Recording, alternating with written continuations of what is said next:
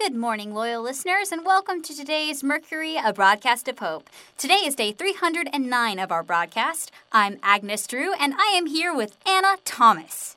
Hello, all. Before we start, I kind of have news. It's not news about zombies, but rather news about not zombies. Well, fewer, anyway. We haven't been seeing as many for a few days. On our last supply run a couple of days ago, I think we ran into, one. The only thing we can figure is that there's a mass of them forming somewhere that's drawing the ones that would otherwise be around here. I haven't seen anything unusual as I've been riding around, but I try to actively avoid them in any case. That said, our advice is simply be aware that there might be a mass forming somewhere and to not let yourself be caught off guard if you run into them. Anna, you mentioned you had a topic for today's broadcast. I do. It's something I encountered a few days ago. Like I said, I normally try to avoid encounters with zombies, but sometimes you can't really avoid it, and you have to put them down. That's one of the things we avoid talking about a lot. Jabbing a zombie in the head with a knife, while totally necessary, is kind of the worst thing ever. Delving into that topic doesn't really go along with our theme of hope. It's one of the hardest parts about living in this world now. Making it from one day to the next is easy compared to having to do that. I hate it. Me too. I can do it when I have to now, but there was a while when every time I had to, it would haunt me for days. I would see the scene in my head every time I closed my eyes. I would think about who they were as a person before they turned. That's my biggest problem, too. Who they were when they were people. I know zombies aren't people anymore, but they used to be people. Every single one was a unique human being with hopes and dreams and a life with challenges. I have to do the best that I can do to turn that off, but sometimes it's really hard. There are times when it's easier to do, I guess, when they are less human looking. The ones that are more deteriorated and look like monsters are easier to perceive that way.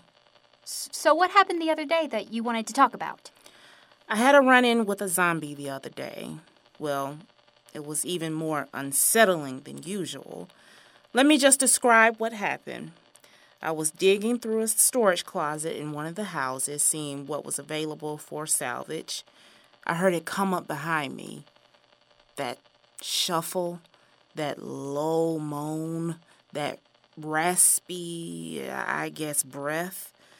Zombies don't really breathe, but that sound of the air as they walk.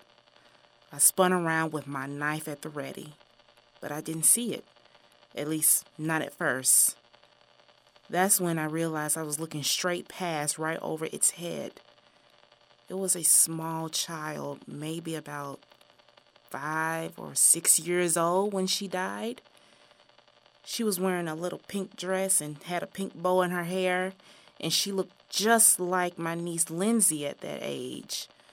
Lindsay and Abigail may only be my nieces, but I also have a son, Dalton, and let me tell you, being a parent, seeing zombie children is always hard.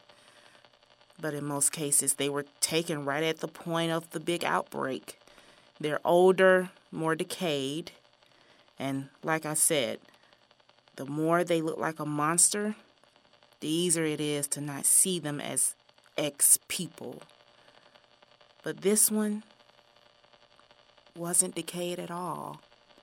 If it weren't for the big bite on her cheek, I might have mistaken her for still being alive. And I was seriously shaken for a minute. She looked so much like my sister's little girl, exactly as I remember her. She had the same blonde hair as my niece. She had on a little outfit that my niece might have worn, and she was hardly deteriorated. I'm sure that she had just recently turned. It got me thinking about her as a living child. What has she been through in the past few months? This once beautiful little thing had somehow been protected up until recently. What did her family go through when they lost her? Was her family even still alive? If they were they blaming themselves for not being able to protect her? Oh, how awful. I really hope not. How had it happened? Was her family overrun by a horde and they were all lost? Has she wandered away and been alone when it got her? Has she approached a zombie thinking it was a living person? There's no way to know. But I couldn't help but thinking about it. I'm so grateful to have my family every day. They really are my whole world. The kids are all so full of life. I can't imagine what I would go through if I lost any of them. I feel ill at the thought of seeing them as zombies. So what did you do? What I had to. It was blocking the door of the closet and there was no other way out. It was over quickly, but I hated that I had to do it. I try to console myself by telling myself that they're suffering and that I'm helping them.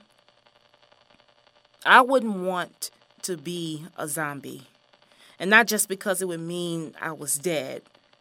We don't really know what, if anything, they can think or feel, but they always look like they're suffering somehow. Doesn't make it any easier, though, does it? No. No, it doesn't. All of you who are still with your families, hug them extra tightly and tell them it's from me. And me. I'm going to go find Max and Dr. Clark right now.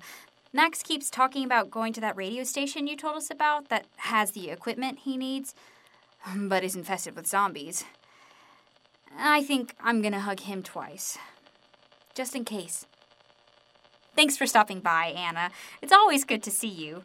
For Mercury, a broadcast of hope, this has been Agnes Drew and Anna Thomas. Take care of each other.